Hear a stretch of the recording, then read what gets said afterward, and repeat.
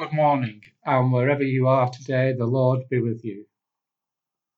I'm Alec Parkinson, self-supporting assistant priest in the North West of Church Wigan.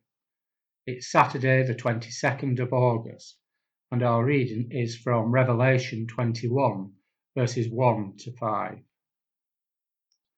Then I saw a new heaven and a new earth, for the first heaven and the first earth had passed away, and the sea was no more.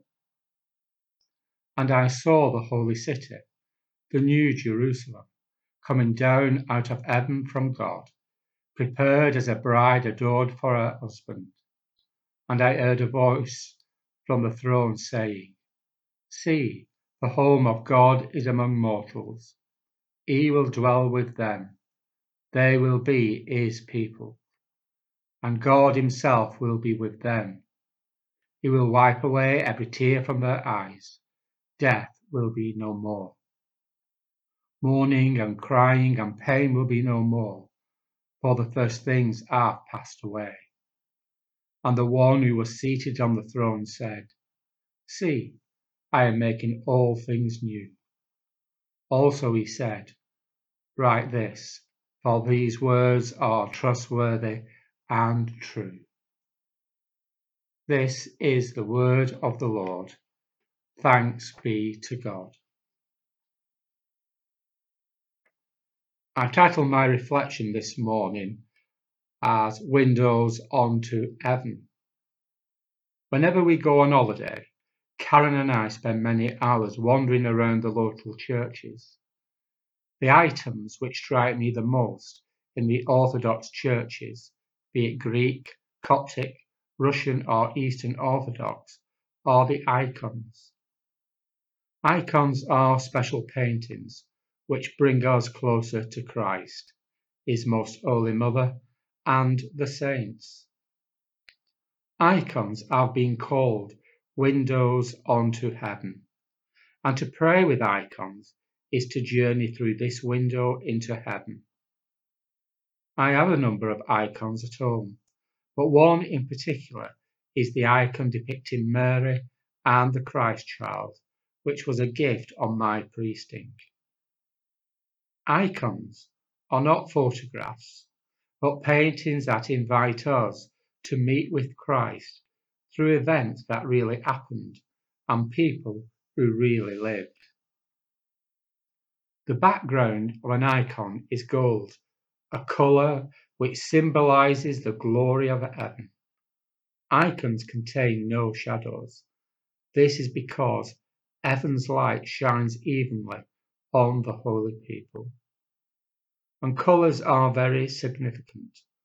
White and gold are Christ's colours, and we see these colours in icons that portray him as a young child.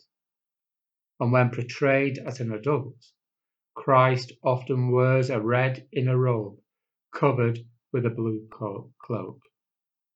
Red is a sign of Christ's divinity, whilst blue is a sign of his humanity. He is God, red, but takes on the human, the blue. And interestingly, the colours for Mother of God's clothing are a reversal of Christ's colours. In the Mary and Christ child icon, inner robe is blue, being human, but covered in a cloak of red, being divine. She is a human who became divinized as the first saint. And icons naturally draw our attention to the centre. The central figure is where we meet Christ, and only later do we see the rest of the image and begin to contemplate those things and people that surround our meeting with them. Christ leads us on our journey. Through him and with him, we make our way to heaven. The icons of the saints are there as our companions, our friends, who help us along the path. We never need to travel alone. So I encourage you to search religious icons on the internet, or if you have an icon painting, look at it afresh, for the journey requires that we prepare ourselves mentally, physically, and spiritually. There is no right way to pray with it, and no correct way to interpret an icon. But if it is your first time praying with an icon, here are some suggestions. Pull up a chair and find a pew near the icon. Plan to spend 5 minutes there, but be open to a longer period of time. Sit comfortably. Close your eyes and take a few deep breaths, and ask the Holy Spirit to be with you during your prayer time. Open your eyes and your heart and gaze at the icon, perhaps starting with the eyes of one of the persons depicted. Our eyes and your heart to wander anywhere they are led with the icon. If you like, notice the colours, the shapes and lines, and consider what captures your attention and wonder in your heart why that may be.